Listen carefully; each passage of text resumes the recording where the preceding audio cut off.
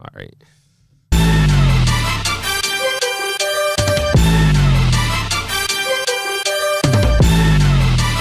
J Squad. Welcome back into the Fast Break Podcast. As always, I'm your host, Bryson Wright, and I'm joined by Justin Clemmer and Keithan Foster. And we finally have NBA games to talk about. Last time we kind of gave a little bit of our predictions.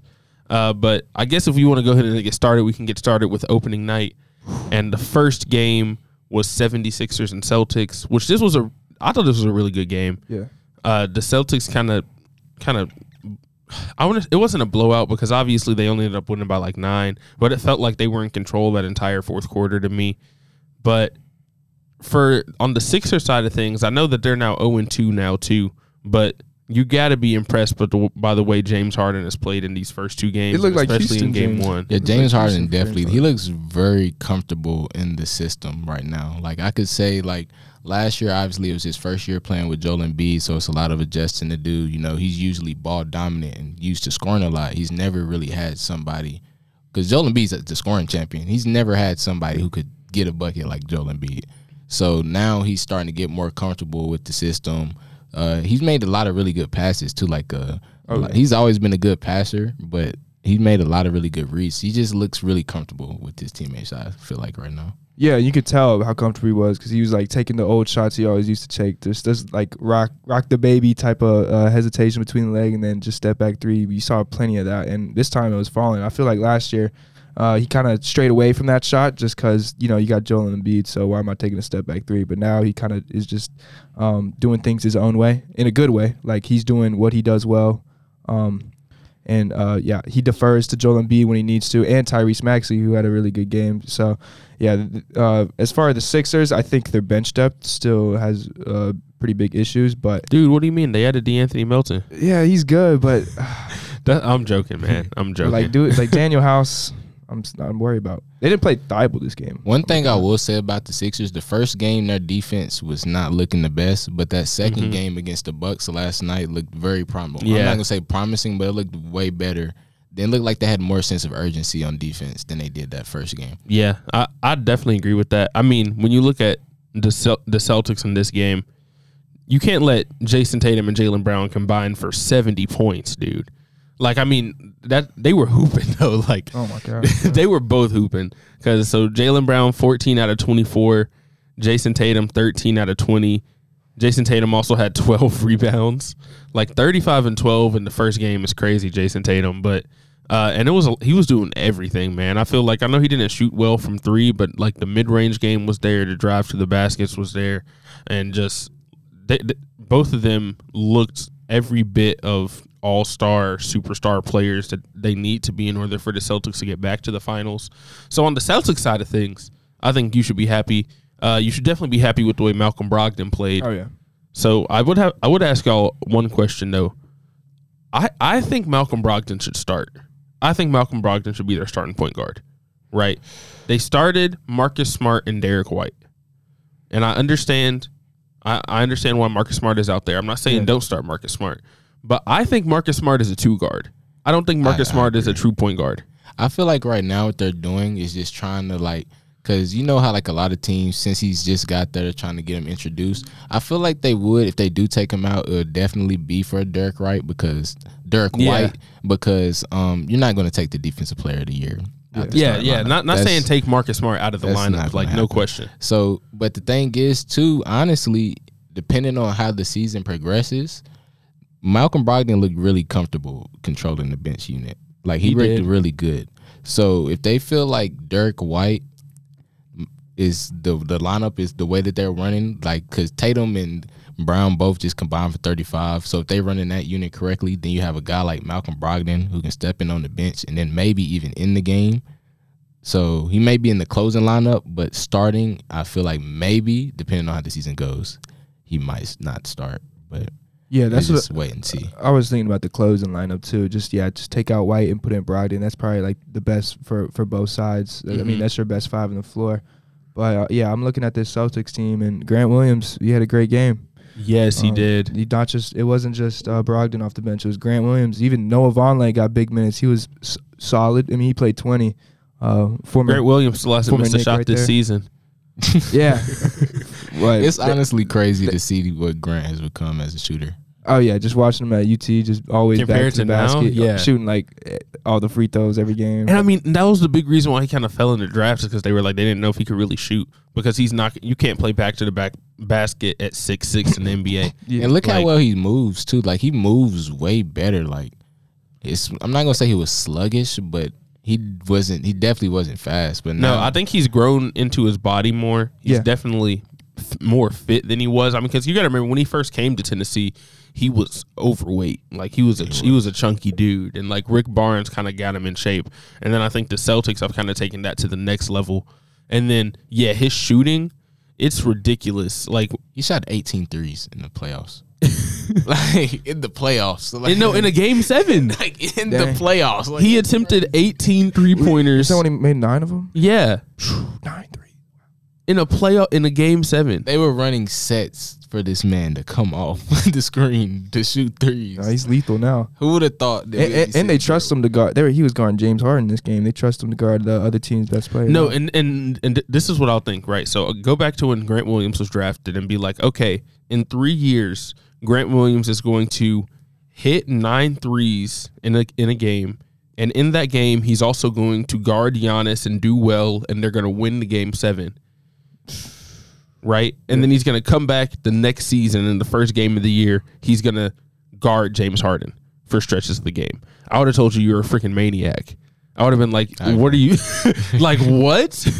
Like, that's insane to think about, because you got to think, like, I don't even know. Now, let's talk about what his ceiling may potentially be, because honestly, like you said, we already didn't expect this. He's still pretty young. In college, I don't know. I think he's always going to be an off-ball player. I want to see, like, what Very valuable. do you feel like in terms of points per game, like ceiling-wise for Grant Williams? Because in college, if it wasn't for Zion, he might have got Player of the Year that year, because he had a very dominant season. Yeah, no, he did have a really dominant season. If it wasn't for college. Zion, he might have got it. So like, that's a good question. I gotta see. So let's see. Last season, it's going to be hard to project him over 20, because like all we're last seeing season from he him is averaged just catch and shoot. 7.8 points per game. I can see like around 15. Yeah, 15 like ceiling. 15 he would have to be in a bigger role than he is now. I agree. He's not going to have 15 off the bench. If he has 15, he's going to be like starting. Yeah, he'd have to be starting and probably your third option, I would say. I agree with that as well. But didn't the Celtics say that they were likely not signing him, or not likely? But no, they didn't. They didn't pick up the rookie extension. So he's a restricted free agent next summer. I think so. Yes. Okay. Somebody's gonna throw him. I don't feel like he will get this, because obviously he's not the type of player that you would just feel like, hey, you're the third option. He's not going to get thrust into that role, I feel like. But over time, I feel like maybe, just maybe, he could develop into something. I mean, he can fit on any team. That's the great thing about him. He's not like some people will talk about later who just don't fit the current situation. You throw Grant Williams on any team, he can find a role. It's starting role. Yeah, I mean, if you're gonna go ahead and throw it out there, Justin, I mean, we can go ahead and segue into what we want to talk about next, and that's the Los Angeles Lakers and, of course, the Golden State Warriors. I mean, the Golden State Warriors did what you expect them to do in the first game against a team that's not as good as them.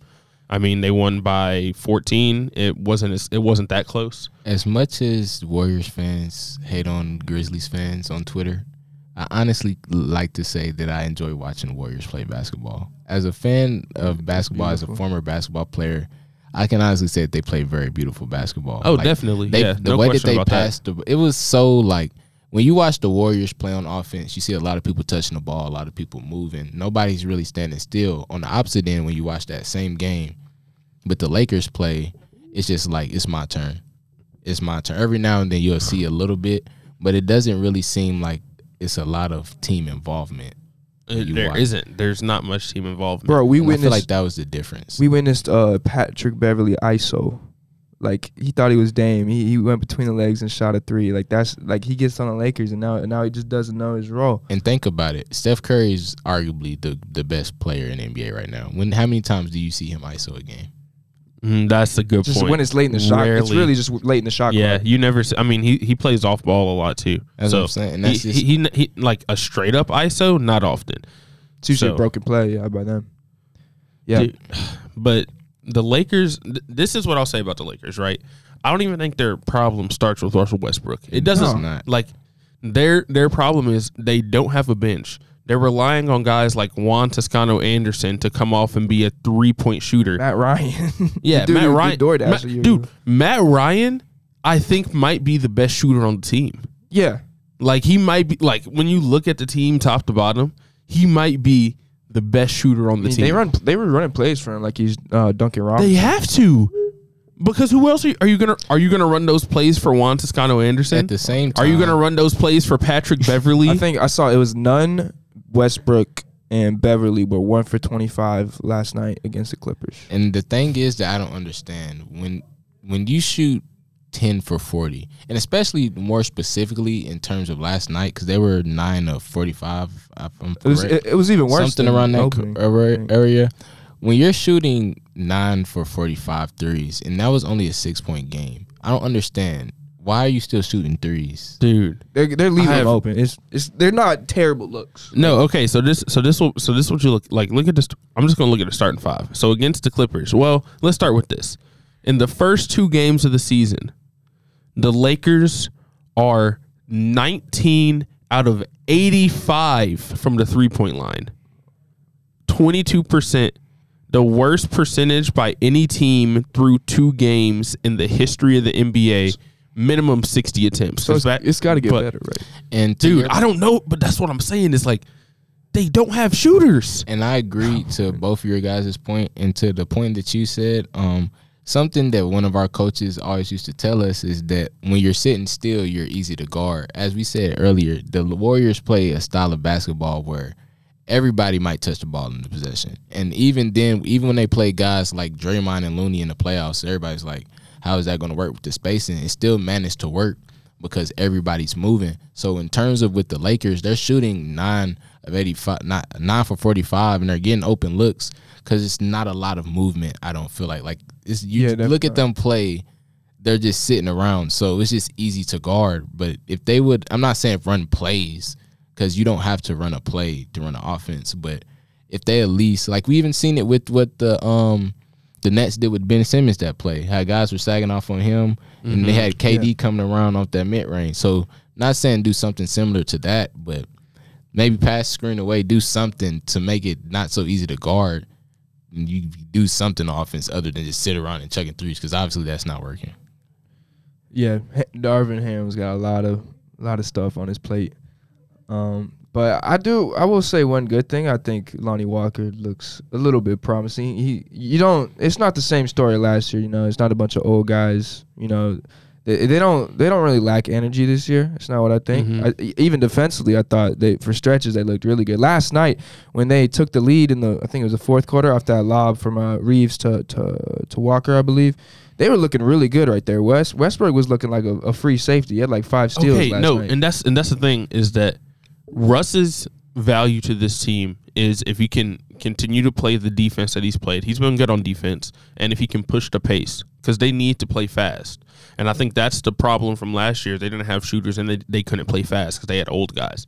Now they need those younger guys like Lonnie Walker and Austin Reeves off the bench to play with Russ and push the pace, because that's when they were at their best in the game against the Clippers. That's when they went on their run and came back, was they were all pushing the pace.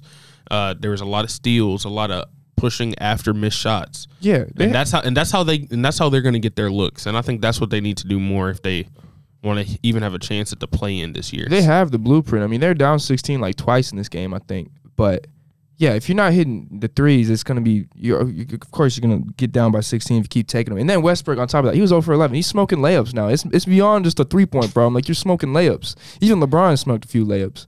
So, I mean, I don't think they're as bad as many people say. I mean, keep in mind they have played the Warriors I think they and the are. Clippers. I think they are. Okay, how bad do you want to take it? I know it's just been 2 games, but you talking no play-in? I think they will. They might make the play-in, but they're going to struggle to get there. It's not. It's going to come down to the last few games. Okay, so I have a question. How much do you trust a LeBron-led team in the playoffs? if LeBron makes it into the playoffs, we've seen what type of teams LeBron has carried to the playoffs. Yeah, before. but time out. So- LeBron is 38. 38-year-old LeBron. Is this worse than the 2018 Cavs? No. Yes. Really? I mean, if Anthony it depends on if Anthony Davis can stay healthy. You have a Dennis Schroeder. You still have to wait for Dennis Schroeder to come back. We don't know how effective We've seen Dennis Schroeder on this team or Schroeder on this team That's before, true. and it didn't work. Talking about the 2018 Cavs, like, would you rather have Kevin Love and Jeff Green or AD? Like, low key, Like, Kevin no, Love, like, Levin Love, Levin Okay, Love. I'll give you this. and This Jeff team Green has a fit 'em higher. better. This team has a higher ceiling than the 2018 Cavs. That's not a question. But based on what I have seen, if they played the 2018 Cavs tomorrow, they would get blown out. But I think that's more so just because LeBron. I don't know. Like, Because LeBron is what, 5 years younger? Exactly. That's what I'm saying. yeah, I agree. Like obviously LeBron is still LeBron. I'm not saying he's not. So let's say, But 38 AD, LeBron is not the same I as agree. prime 33-year-old Cavs LeBron. Yeah. Like, we got to come on now. say Anthony Davis starts to come back into himself a little bit. Stop Because taking jump shots. I don't feel like, because I agree, I don't feel like it's as bad as it seems. Like, because they just played the Warriors and the Clippers. Like, that's arguably the 1 and 2. Like, a lot of people have them as 1 and 2 Could easily in the be West. top 2 seed. So with that, I'm not said, as high on the Clippers as other people are, but I don't think that it's as bad as it seems. They have a lot of fixing to do. Like we just said, obviously, like, you shouldn't be shooting 85 threes in 2 games and have only made 19. yeah. But what do you think? But if they're left wide open, what do you do? Because like the paint is packed and they're giving you an open three. You're a Dude, professional I don't know. basketball player. I don't know if you need to take a dribble into a mid range, Something. something like something that is not brick a 3-pointer. That's all I'm saying. Like, if you're just constantly doing it over and over That's- and over, and it's not working. Like, dude, they That's need a to wasted be possession. shooting threes like every second of the day. That's the Yeah. same as a turnover at a certain point. Because think about it. That's 36 wasted shots. Like, that's a lot of, Yeah, I'm not you- going to say bad shots because a lot of them might have been good shots. But at a certain point, you're trying to make a run. You already haven't made threes. If you're trying to make a run, what makes you think like, oh, yeah, let it ride like that? I don't really get that. Yeah, I guess if you're a really good slasher like a Russell Westbrook, like even AD who can bang inside, maybe stop taking so many jumpers. But if you're Kendrick Nunn, that's your role. Like, you're supposed to be a agree. good 3-point shooter on this team. He's one of the better 3-point shooters on the team. Well, but this is the thing, because I didn't think Kendrick Nunn was ever like an elite 3-point shooter. I think that's the thing. He's not like there's nobody on this team that I consider an elite 3-point They shooter. finna start running plays for Patrick Beverly. Oh my They gosh. already are. They called ISO. He called ISO. If you Man, yeah, Patrick Beverly was He said, ISOing get people. out the way, yeah. Come on now. Finna said Y'all my- know- start he said it's screen my for team. Patrick Beverly. he said, I'm the one who made the playoffs last year. Get out the way. Nah, okay, and that statement was crazy. LeBron has 4 rings, buddy. Come on now. That's a crazy statement. But moving on kind of to like those Wednesday night games, we got to talk about the game between our 2 teams, Justin. Well, I guess our 3 teams, because Keithan's also a Grizzlies fan. And that was the Knicks and the Grizzlies. And it turned out to be a really good game. Oh, yeah. It really did. I know I said this before to you guys, but I haven't said it on here. But I'm a little bit of a Knicks fan just because Carmelo's my favorite player, and like obviously he played with the Nuggets and the Knicks. But growing up, in my years where I was really watching basketball, he was on the Knicks, so I got a lot of love for the Knicks. But one thing I would say is Ja Morant definitely looks just as good as he did last season. He looks if not better. Nah, he looks better. If not better, his shot. No hesitation. That's what I was saying. Like, the confidence, like, it's not about, even if he misses this, the fact that he's confidently taking a shot, like, you can tell that he expects the shot to go in and not just shoot. And all of the threes that he made were pure. Like, Exactly. there was no, it didn't touch that's not not, a piece of the rim.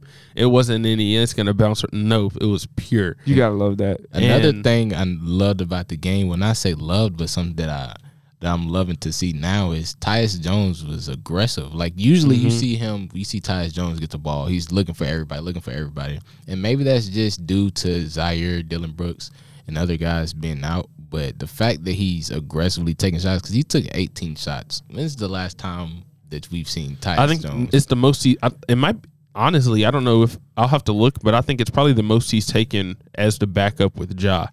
He Like, was he's trigger taken that happy. many before, but it was in the games when Ja missed when he was starting. Like I remember that game against the Pelicans last year when he had I think he had 27, 28 in that game. And I don't think he ended up taking that many shots still. So yeah, he took a lot of shots in that game. But the two guys that stood out to me the most in this game, I'll pick one from each team. For the Knicks, it's Cam Reddish. Yeah.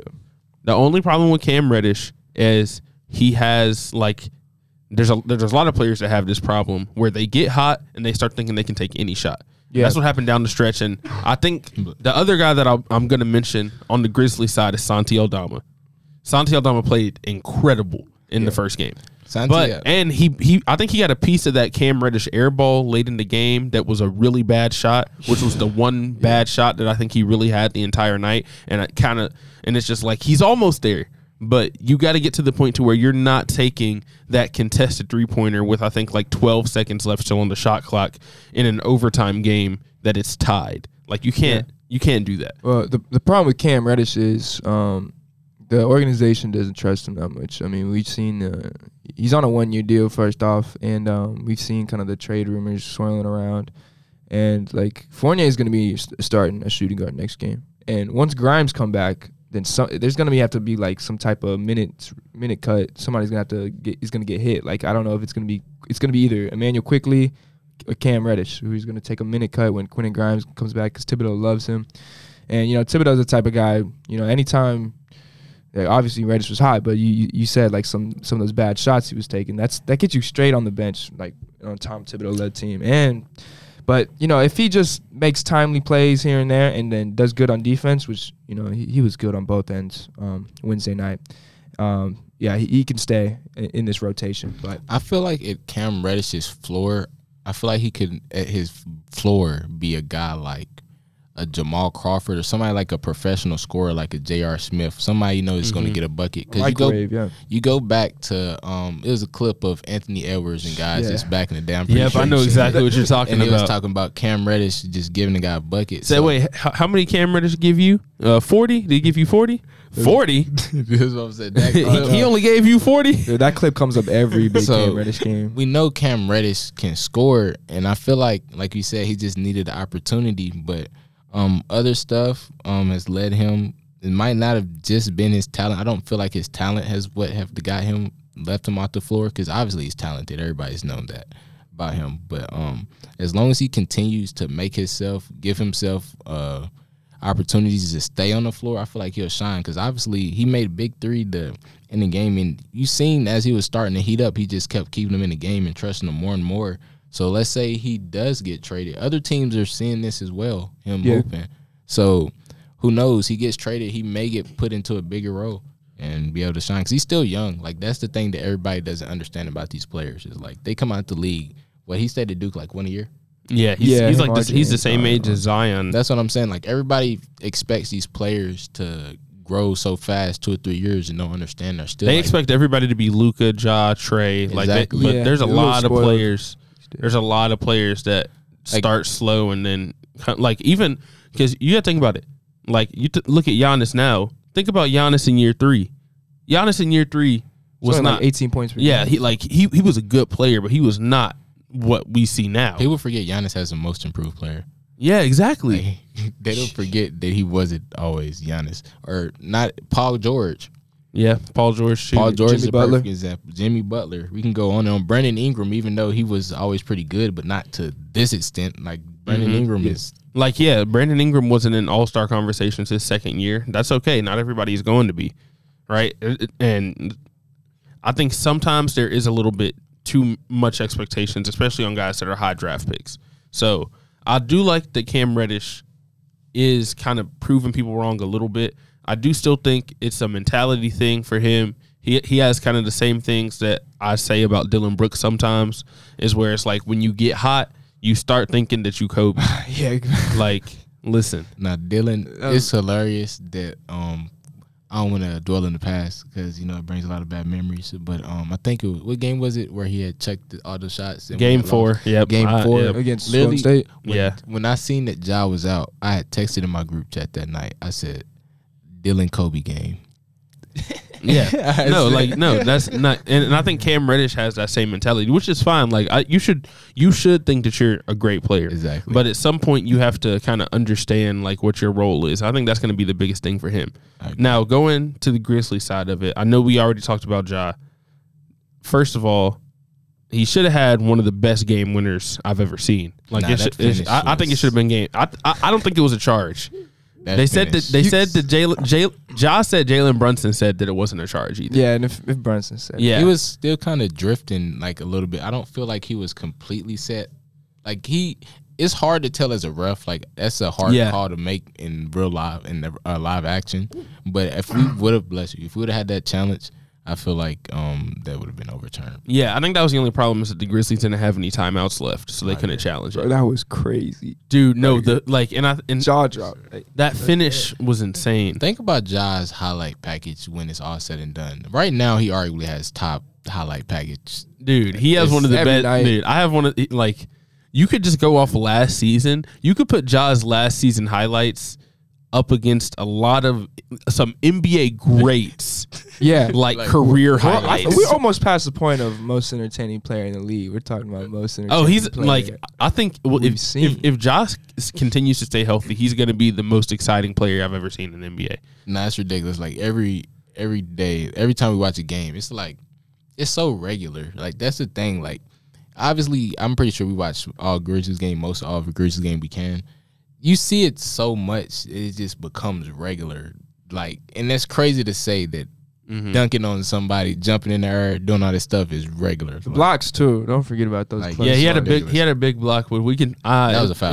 Brunson. That was a foul. I ain't gonna lie. I think it was a goal. It's a foul and a goal for sure. That was huge. And he stepped out of bounds in the game. Whatever. Hey, look, but okay. All that matters is that after all that, it went to overtime, and it was an ugly overtime period, right? Yeah. Tyus Jones ends up hitting the game winner. RJ Barrett. Yeah, we can also talk about RJ Barrett a little bit if you want to get your. Not worried at all. Okay. RJ, he was a 20-point per game scorer last year as a 21-year-old. So It's still early. Yeah, it's early. I liked how he stayed aggressive. The shots he was taking was a little crazy. Yeah, some of the 3 layups. for 18 is crazy though. 3 for 18 for 6 is from crazy. 3. So we Yeah. talked about we talked about the other team ceiling. Let's think about the Knicks ceiling because obviously, like we said, with Cam Reddish, you give players a lot of time to grow. They just added Jalen Brunson, who at the very least can control the offense, make sure everybody stays composed. RJ Barrett was the third pick. Now, if RJ Barrett turns out to be what he turns out to be, what we expect of him, and like a lot of people hope him to be, you add that along to Julius Randle, who's playing very hot, Had a good game, yeah. and then Jalen Brunson. The Knicks could potentially, I'm going to say potentially, be scary. Now that Scary. Scary mean like first. Okay. You don't want to see him in the first round type of scary. like that type of scary, like where they can maybe get to that second round. But it's all dependent on how well RJ Barrett plays. Because we already know what you're going to get from Jalen Brunson. You already know what you're going to get out of Julius Randle. But we don't know what we're going to get out of Julius Randle in the playoffs. That's the problem. Trust me, you don't know. Trust me, you don't in know the what you get playoffs. from In the Julius. playoffs, we hope we don't get what we just seen from Julius Randle in the playoffs. But Okay, yeah, you're RJ, right. if he turns out to be what we expect of him to be, that number 3 pick who can take that leap, because like a lot of people believed he'll be a better NBA prospect than Zion. Some people, A lot of said people, that. yeah, He was some the- people did say some that. people- People Number one were player saying in that high he school. was. I mean, you got to keep in mind before Ja came onto the scene, he was the consensus number 2 pick. Exactly. Like going into that college year. So like we it was going to be Zion and RJ, and some people were arguing if it should be Zion, if it should be RJ, then Zion. Exactly. And then Zion played his first game at Duke, and they were like, okay, never mind. He can. Exactly. It wasn't just because he was playing like 5-6 dudes in whatever league he was playing in. Like this dude is different. And then they were like, okay, it's Zion, but exactly. yeah, people forget about RJ Barrett sometimes. The thing I worry about with RJ is just I've been waiting to see this in his development. His shot creation is still It's not there It's yet. not there yet, and he loves his left hand too much. He always goes left. I feel like he'll drive right, fake going right, Euro step over the left, and like always go up with the left. Man. No, okay, so there was a clip. I was watching the game on ESPN, and it was a clip of Ja Morant talking to rookie Jake LaRavia, who had the RJ Barrett matchup when he came in. I And he goes up to him and he goes, hey, under, and he's going to go to his left hand. It's like Yeah. go under the screen, and he's gonna go to his left hand. He's a good shooter. He didn't shoot well this game. It's not a good game to talk about RJ Well, Barrett. but this is what I'll say for the Knicks ceiling. I see them as a play-in team. I think they'll be in the I play-in. see him as a playing team as well. Right.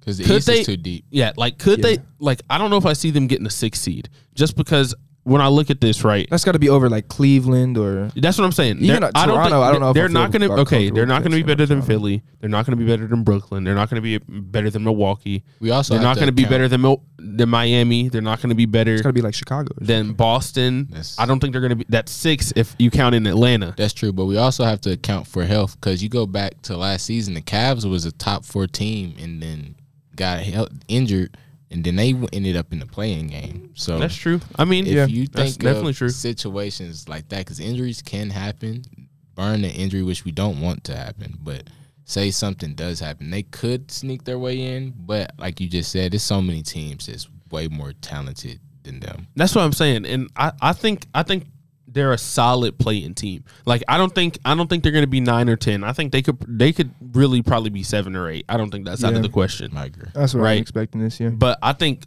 playing is fine for them. On the Grizzlies side, I mean, I think their ceiling is they could win the championship if they put it all I together. agree. But Definitely. All you need, I feel like the thing with the Grizzlies that plays a big role in why they win a lot of games is confidence. Like people don't understand how big of a role confidence plays into your success of yourself. That's a big reason why we see a lot of people hating on Ben Simmons is just because it's not everybody knows what Ben Simmons can do. It's just that he doesn't have the confidence in himself. So the fact you got Ja believing in himself, you got guys making extra harder plays just because they believe in themselves. Then you have a superstar like Ja, who's arguably the best player on the court any night. So Yeah. you add that, you have a defensive player of the year like Jern. And then the thing that people don't understand, they keep talking about the West did this, the West did this, made all these picks. People don't understand that the Grizzlies was the second youngest team last year, so they can't do everybody on any- their team is getting better. That's exactly Yeah. like you can't do anything but get better. So they're talking about all these picks that everybody did. Realistically speaking, nobody has hit their prime yet. Like that's the scariest part. That's really scary. That is the scariest part. There's not nobody. Well, besides Steven Adams, nobody in the Grizzlies starting 5 is in their prime. Desmond Bane is not even anywhere close to where he's a good shooter, but he still has room to grow with his ball good handling. shoot. and He's shot one of the creation. best shooters. Yeah. He's tough. It's like you can argue that he's the best other than Steph Curry. Like obviously we know Yeah. Steph Curry's the best, but outside of Curry, you can argue it's Bane. You have a defensive player of the year who can guard. I ain't gonna say 1 through 5 comfortably. 3 through 5, 3 through comfortably. 5 comfortably. One if he just and has 1 to. through 1 through 5 on a switch. Exactly. Like if he just has to. The only problem with him is he just has to stay on the floor. And think about it. Jern has all the tools. He can dribble. He can shoot. He's getting a little bit of playmaking going on. That's scary. You had a guy like Santi Aldama, who we obviously just seen what he can do. 18 and 11 in the Yeah, first game. he was big, man. And he was the MVP of the Spain when they won the gold medal. And he had the what's the guy from the Rockets? I'm gonna butcher his last name, so I don't want to say it. Sengun. Yeah, He was Alfred on that Sengun. team. He was on the same team with him, and he won MVP while he was on that team with him.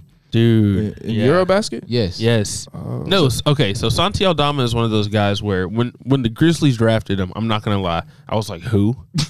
Like who? I was like, who is that? Because I'm big into the Because draft. it was like so- Santi Aldama, and you I expect instantly like college and then his country. I instantly Like, looked at his scandal reports. Yeah, no, did. and the first thing I looked up was his stats, and I saw that he was averaging like 20 and He was 10 on open. like 40% from 3, and I was like, okay. and he's tall. Okay. And he's tall. Yeah. No, but Give he it went to like some small. Yeah, he went to school. Loyola, Maryland. Yeah, Loyola. Oh. No, Loyola. Loyola, Maryland, I think. Yeah, Maryland, Marymount, something that you don't never see heard. him- Yeah, you you don't don't see see. him You much. don't see. Yeah. If you look him, at his tape though, like it was. I understand why, because we have a history of trading up to get guys and being aggressive and getting the people that we believe we're going to get.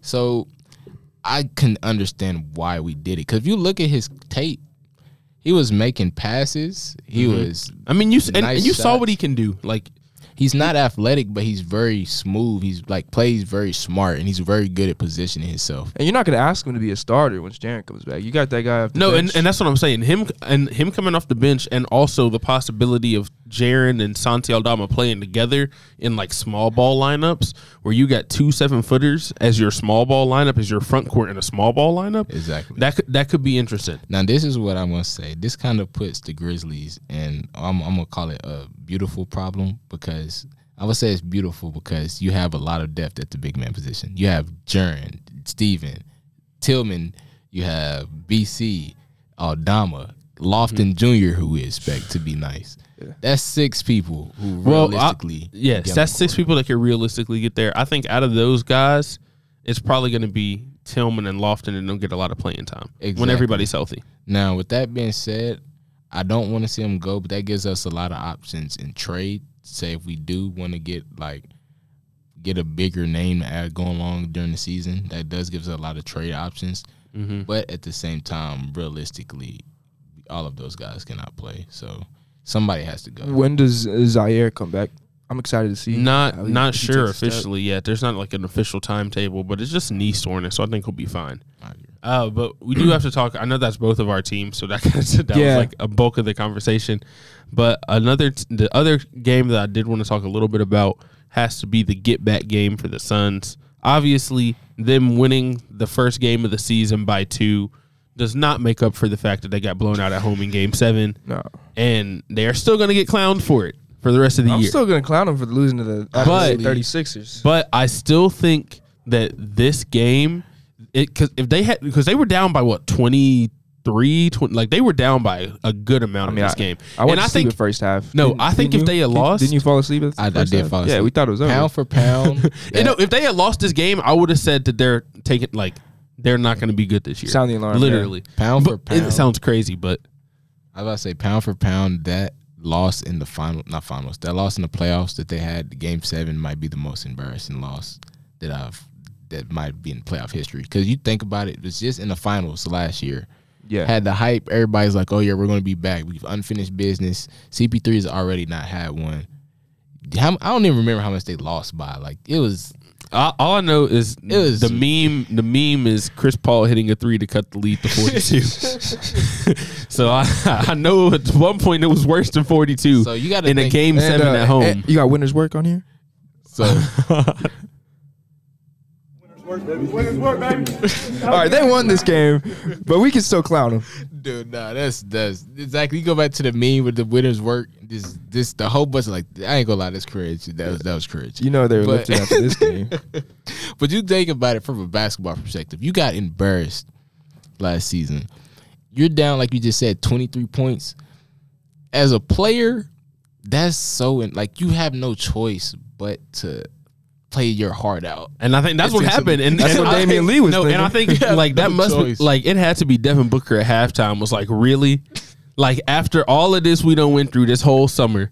Like you remember how bad, like, can you imagine how bad that summer must have felt for them? Because they were getting clowned at, like, I don't, like, if I was Devin Booker, I wouldn't even have my phone on. I mean, Ayton didn't talk to Coach. Dude, Ayton didn't even talk to Monty Williams the entire offseason. Did you see then there was like a Jalen Brunson when he was an old man in the 3. He was talking about how they had beat the Suns and everything. You got all these people like Stephen A and everybody talking about him. Chris Paul already hasn't got one.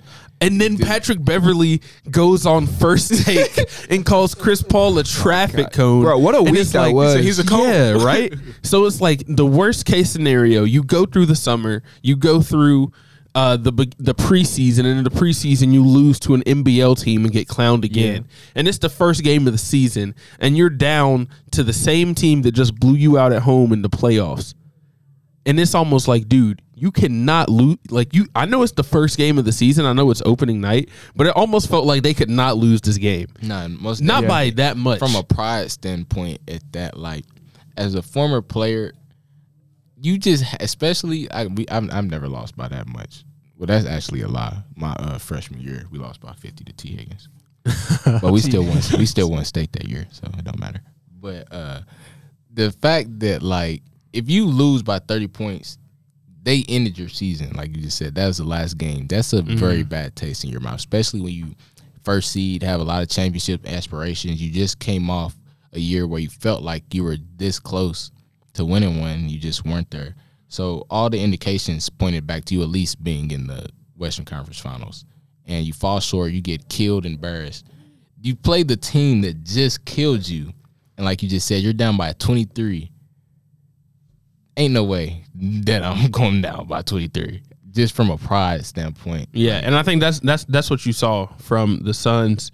One thing that I did think was interesting is that, I mean, Chris Paul ended up playing 30 minutes, but Damian Lee was their point guard down the stretch. And I think that's just because, I think that's partly because Devin Booker has grown kind of as a playmaker. So I don't know if they needed Chris Paul as much and they needed another guy that can score. And it ended up working out for Monty Williams because Damian Lee hit the game winner. Now the Suns, which is kind of wild, but the Suns are a team that I'm actually very interested to look into this season because obviously they had a lot of controversy. With DeAndre Ayton. So because he kind of looked like he didn't want to be there almost. Like, just with his body language. You add that, you combine that with Jay Crowder just kind of forcing his way out too. You kind of like, what's going on in Phoenix? Exactly. So they're kind of an interesting team to see. I don't know if Ayton will be traded or not. I don't really see that happening or not. But especially with the Jay Crowder, I want to see how that will play out. They said that Cam Johnson is untouchable. So, and I see why. This obviously it's apparent why he's untouchable. Mm-hmm. But I just feel like I don't see them. I'm not gonna say I don't see them being as good, but I don't see them being the first seed. I definitely don't see them being the first seed. I don't I just don't see it. Like, maybe they'll prove me wrong, but I don't expect them to be the first seed this year. And then on the Mavericks side, I mean, I think they played a good game overall. Christian Wood looked really good for a stretch of that, like, kind of third quarter. He had some threes and was doing a lot of good things, and I think he's going to be good for them next to Luka. I think Luka is going to be in the MVP conversation this year, no question. And I think based on the way that he played in this first game, I mean, 35 points, 6 assists, 9 rebounds. He didn't shoot well from beyond the arc, but I think he played well. And then, Christian Wood had 25 off the bench. Luka is in the perfect – I'm not going to say, like, he's in the perfect situation for him to win MVP, just the way that he's very ball dominant in the fact that he has the ball so much. And then he doesn't really have a clear-cut just star. Like, he has Christian Wood, but Christian Wood comes off the bench. Yeah. Exactly. No, it's like if you look at their starting five, like, so it's Luka, Dinwiddie, JaVale McGee, Reggie Bullock, and Dorian Finney-Smith. Exactly. None of those. I mean, Spencer Dinwiddie can create his own shot at times, but when you look at Reggie Bullock, Dorian Finney-Smith, and JaVale McGee, they're just catch and shoot. I mean, they're gonna catch and shoot, and then JaVale McGee is out there for rebounding and defense and maybe some putbacks. High screen and rolls. Tim Hardaway's a wild card. You don't know what you're gonna get at him. He was 3 for 10 this game, but he can be hot sometimes. Yeah, so it's good to see that. What you just said. So you have Luka, has the ball 9 times out of 10. If he doesn't have the ball, Tim Hardaway 9.5 times out of 10. 9.5 times out of 10. Other than that, we already know Dorian Finney-Smith and what's his name, Reggie Bullock. We already know where they're at. They're spotting up. They're never creating a shot. Kleber too. Unless they just have to, the end of the shot clock. So the only 2 people who are actively getting shots off is Luka and Tim Hardaway. JaVale McGee is literally there just to set screens, high pick and roll. It is a lob threat. He's good too. So with Luka, he's going to have high assist numbers, high scoring numbers every year. That's why he always has almost 10 assists, because he has the ball all game. No, like, I think we could legitimately see Luka average 30 and 10. Yeah, it's because of how high his usage is going to be. Exactly. Like, his usage is going to be, and I would say probably in the high 30s. He might have historical usage numbers. Yeah, like quite literally. I mean, that's why he wins MVP every time in my league. Yeah, that's true. Like, literally every time, and it's those same numbers: 35, 12, and 12, stuff like that. Mm-hmm. But another game between 2 teams that a lot of people have contenders to that was interesting to watch was the Pelicans and the Nets. Oh yeah, and the Pelicans, man. That's a team that you. Can we just talk like the Pelicans? The Southwest Division as a whole is going to be stupid. We got the best division ever, but yeah, the Pelicans are nice. The Pelicans are looking really scary because last year they were already amazing trade. By the way, getting CJ McCollum. That's the trade that took them from being a good playoff team to a contender. Because we already know what Zion was going to do. We got 27. We've seen Brandon Ingram making a leap each year. He's becoming a better passer. We already knew he was a good scorer. I don't know if you guys seen it, that clip on Twitter where they was showing him next to Kobe. They started doing a little next to side by side of Kobe thing. Mm-hmm. But he had a great series last year against the Suns in the playoffs already. Zion stays healthy. He looks leaner. He was playing way like, you notice he wasn't, usually you see Zion, he's dunking it all the time. Slamming. He was playing way safer, but at the same time, them playing safe, they can't stop him still. He didn't lose his aggressiveness. Mm-hmm. Like, he's playing safer, but at the same time, still going with that aggression. Like, instead of doing that dunk, he'll take that layup, but he's still going to go on your chest, just lay it up instead of try to dunk on it. Like, stuff like that. So you add that with a Zion. We seen him at 27. They already have spacing with a guy like Valanciunas. We know he can space out the floor a little bit, and he can score inside. And my favorite guy off their bench is Trey Murphy. Exactly. Trey Murphy is actually, so the Grizzlies and the Pelicans made that trade when they got Zaire. Trey Murphy is the guy that I wanted the Grizzlies to draft at 17 before they made the trade. Sniper. That dude is nice. Like, that dude's going to be nice. Like, then you have Herb Jones. Yeah, Herb Jones, Jose Alvarado. Exactly.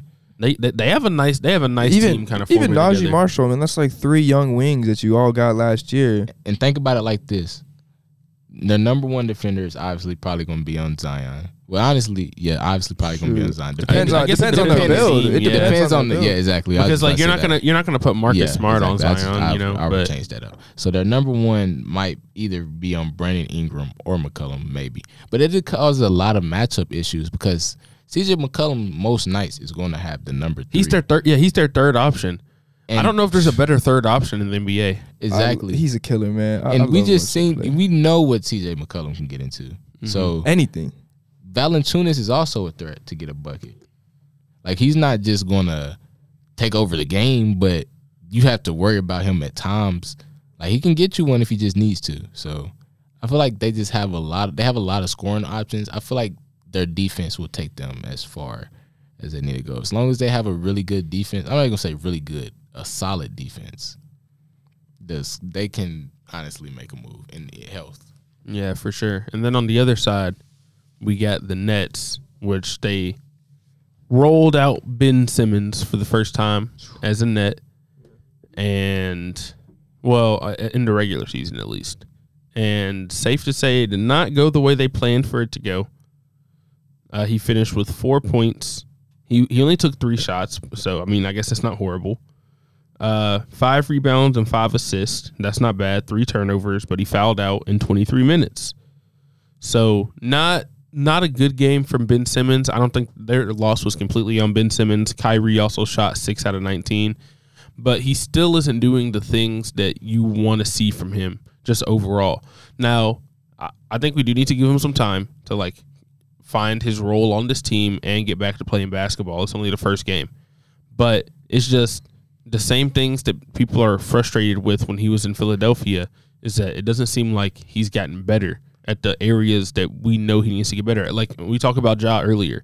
We know that Ja needed to be back a better shooter. You saw that in the first game. He was 3 out of 6 from 3. He missed both of his mid-range attempts, but he's taking them, right? Yeah. If I'm a Nets fan, I would rather him be 2 for 10 with some missed mid-range, like something, like at least show that you've been working on something. The thing I always think about is like the development of Brook Lopez, how he was always back to the basket. And now, I mean, if you watch last game, he'll just take a transition 3 whenever, just because he trusts himself. You know, he works on it, and then he actually does in the game. We know Ben Simmons works on this stuff, like, but why doesn't he do it in the game? I mean, his team would benefit so much just from the perceived threat of him actually just taking a shot outside the painted area. I feel like it's kind of goes both ways. I feel like it's 2 issues with this. So I feel like it's a Ben Simmons issue, and it's an issue with the role that he has to play, because your expectation comes from the role that you're in. Like, you're not going to expect your center to be shooting the ball a lot of times, but you're going to expect somebody that's playing point guard with the ball in their hands a million times. In today's NBA, like, maybe if he was playing like in the 80s, you'd be like, good job, Ben Simmons, you're not shooting the ball. But today's game, with him shooting the ball so much, you expect him. But we already knew that that was an issue. Like, this been an issue this whole time. Well, and I think the crazy thing is that there was a time where Ben Simmons, like, he would at least attack the rim. It was like 18 points. Yeah, that's what I'm saying. And I think that's the difference, is that it went from he can't shoot, and that was the main problem, to he can't shoot and he's not aggressive going to the rim anymore either. I think that's the big difference. Exactly. So back to the other part where I was talking about his role in the 2-part, it's back to a confidence thing. I just don't, like, when you watch him, he doesn't look really confident in himself. Like, I feel like he's letting a lot of the noise, like, he's talking about, like, oh, yeah, it's not, they say this, they shut up, da-da-da. I feel like it's getting to him too much, and he's just thinking about it, just needs to play. Because like you say, he was attacking the rim and stuff. He doesn't even do that no more. I feel like he's so worried about trying to shoot that he's forgetting that there's other ways to score than shooting the ball. Like, you can drive the ball, you can move off ball, set a screen. Like, there's other ways to actively get the ball and score. And I just feel like he's not even trying, just from a confidence standpoint. It's just I can't believe how much his offensive game has just regressed. It seems like he came out. I'm looking at it now. It wasn't 18 points a game. It was like 17. But like, how do you do that as a 20-year-old and then just progressively get worse? Like, that doesn't make any sense for me. For a guy who's 6'10", who's like insane gifts athletically. I'm comparing him to LeBron James. Yeah, at one point. And it's hard to take off the floor because he's so good at defense. Like, how in a good team in Philadelphia, how do you get worse progressively over time? Like, how do you not blossom into, I don't know, at least like a all-star level player? I mean, he was rookie of the year. I mean, he was really good. I don't get Ben Simmons. I don't like talking about him. But I do think that he can still be good for them, because obviously he doesn't have to shoot that much. I think that's a good thing. When you have KD and Kyrie, you're not going to be asked to shoot the ball that much as maybe you would in the past, as much as he was on the 76ers, when it's just like him and Embiid, basically the 1-2 punch. I feel like a good role for Ben Simmons would be if they can find a way. I'm not going to say a small ball 5, but he should be used in a similar way how we use Steven Adams, where we throw it to him in a high post, he's setting a lot of screens, and make decisions from that high post area. That way, one, you make the defender have to at least respect him because he's setting a screen. So at the least, they have to help. Yeah. They can't just stand there because they have to help. And two, you already know he's a good facilitator. He can make a read. So you give him the option to be able to make a read and do what he's comfortable doing, not just being around the perimeter. And then two, you can get other people options, and that way the defense has to at least do something instead of just being able to just make him a liability on offense. I feel like you should try to – that's why I was saying it goes both ways, because you know that Ben Simmons isn't going to shoot the ball. So with that, as a coach, you should be expecting that. You shouldn't, as a coach – at this point, as a coach, you put Ben Simmons out there, you're not expecting him to shoot the ball. So put him in positions to where you know that he would be able to succeed. Now, I'm not saying exactly like the Grizzlies, because our personnel is different than theirs. And obviously, he's not as good of like a rebounder. Exactly. He's not as big as Steven Adams. But I do see what you're saying. Exactly. But put him in positions where maybe he could work in that high post area, attack to the basket if he sees it, make that backdoor pass, make that screen, do something to where he can flourish better than have him dribbling on the 3-point line. That's not helping, because you know he's not going to do. For sure. And then kind of moving on, because we don't have too much time left. But we do have to talk about somebody else that made their debut with their new team. And that's Rudy Gobert, which he came out and led the Timberwolves in scoring in the first game, which is not what I would have expected going into the game. Oh, that's but insane. yeah, finished with 23 points on 10 out of 15 shooting, and he had 16 rebounds.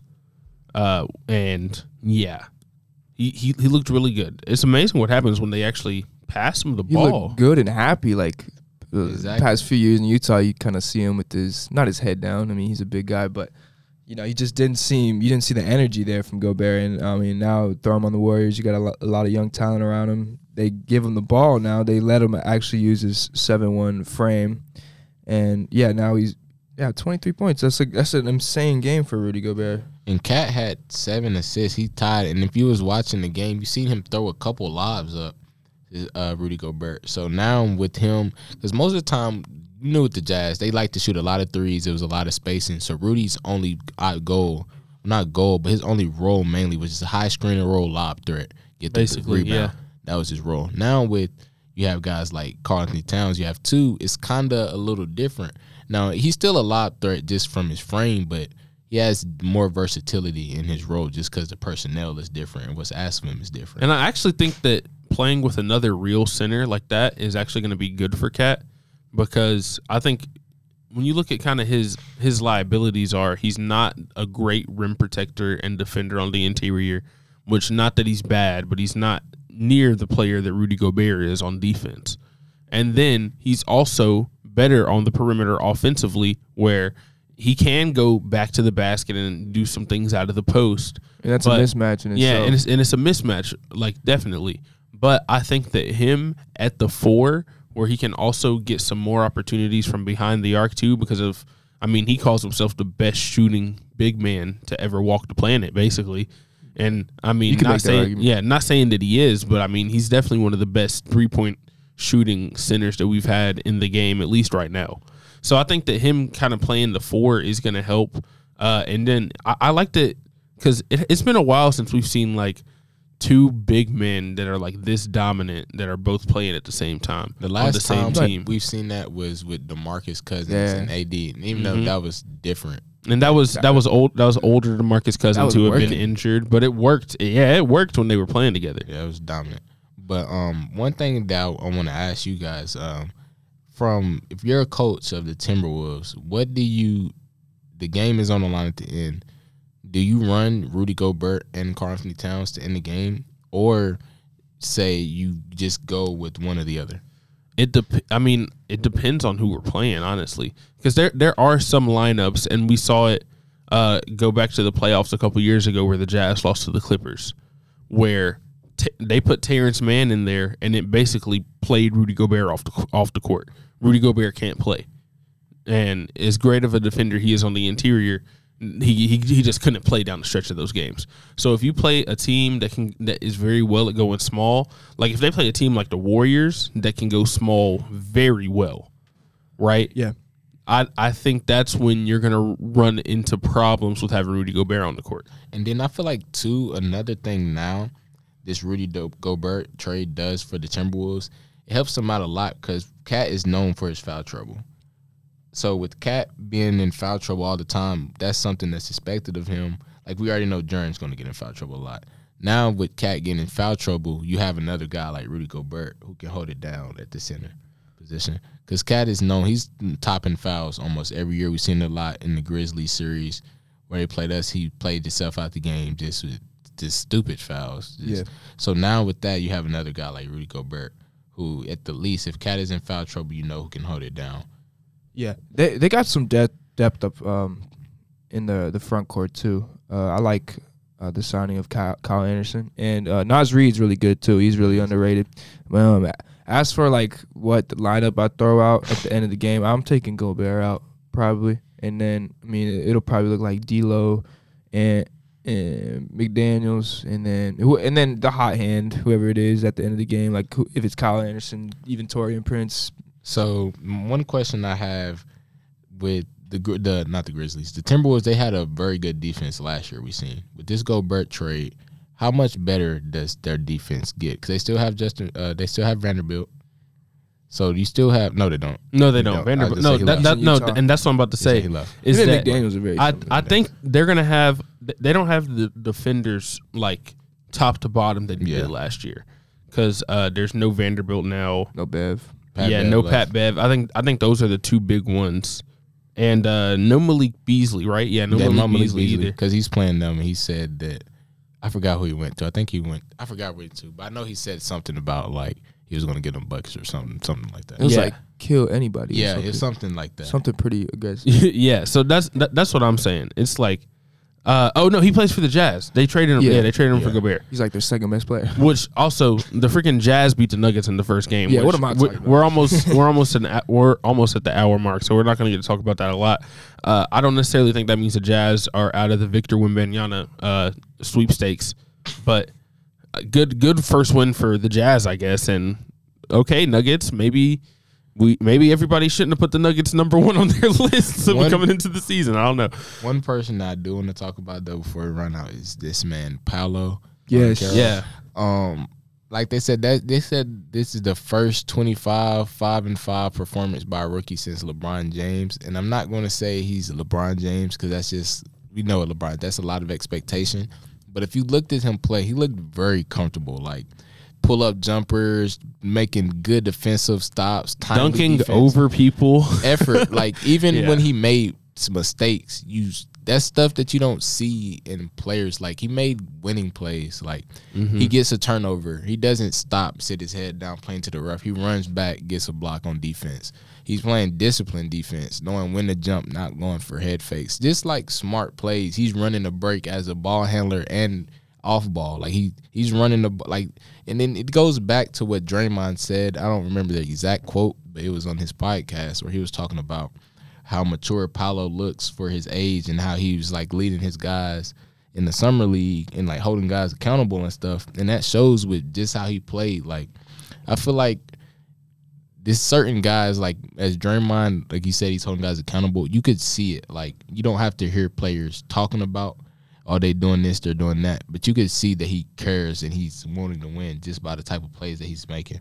Yeah, he looks really refined. I think he has a really unique play style. It reminds me a lot of Pistons Blake Griffin, which I think is prime Blake Griffin. It's definitely Blake Griffin's prime in terms of skill. He was very skilled at that point. Yeah, I mean, he can, like, there's what can you say about Banchero? Like, he's doing it all at this point. You said the playmaking. I mean, he's a big body at 6'10". I'm not sure what weighs that, but he looks hunky. And, yeah, he's very good at getting to the rim. And he's got a deep bag if he can't. And talk about it, too. It looked like this Magic team last year, they feel like they're playing with way more intensity and sense of urgency this year. Yeah, which they still lost this game. They did. Like they did, but they looked good. But I will also say, because like I said, I think the Magic have a chance to make the play-in, but I think they also played another team that has a chance to make the play-in. I agree. In the Pistons, because Jaden Ivey looked really good. They added Bogdanovich. Cade Cunningham had a good game with 18 points and 10 assists. They got Sadiq Bey. Jalen Duren off the bench. Yeah, some good highlights. Dude, that team, they've got a good young team. They remind me of like the Grizzlies from like 2 years ago when Ja was a rookie.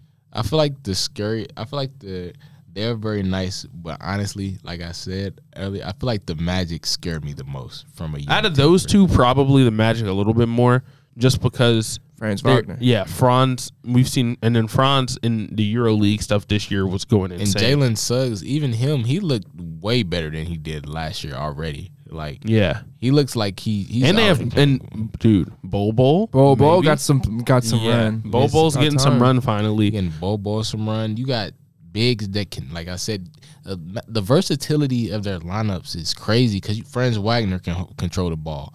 Bol can control the ball. Terrence Ross. Paolo, who's been on the Magic forever, but yeah, salute to him. He has been on the Magic for a long time. Like he's like, dude, he's been on the Magic for so long that I bet a lot of these guys grew up playing with him on the Magic in 2K that he's playing with now.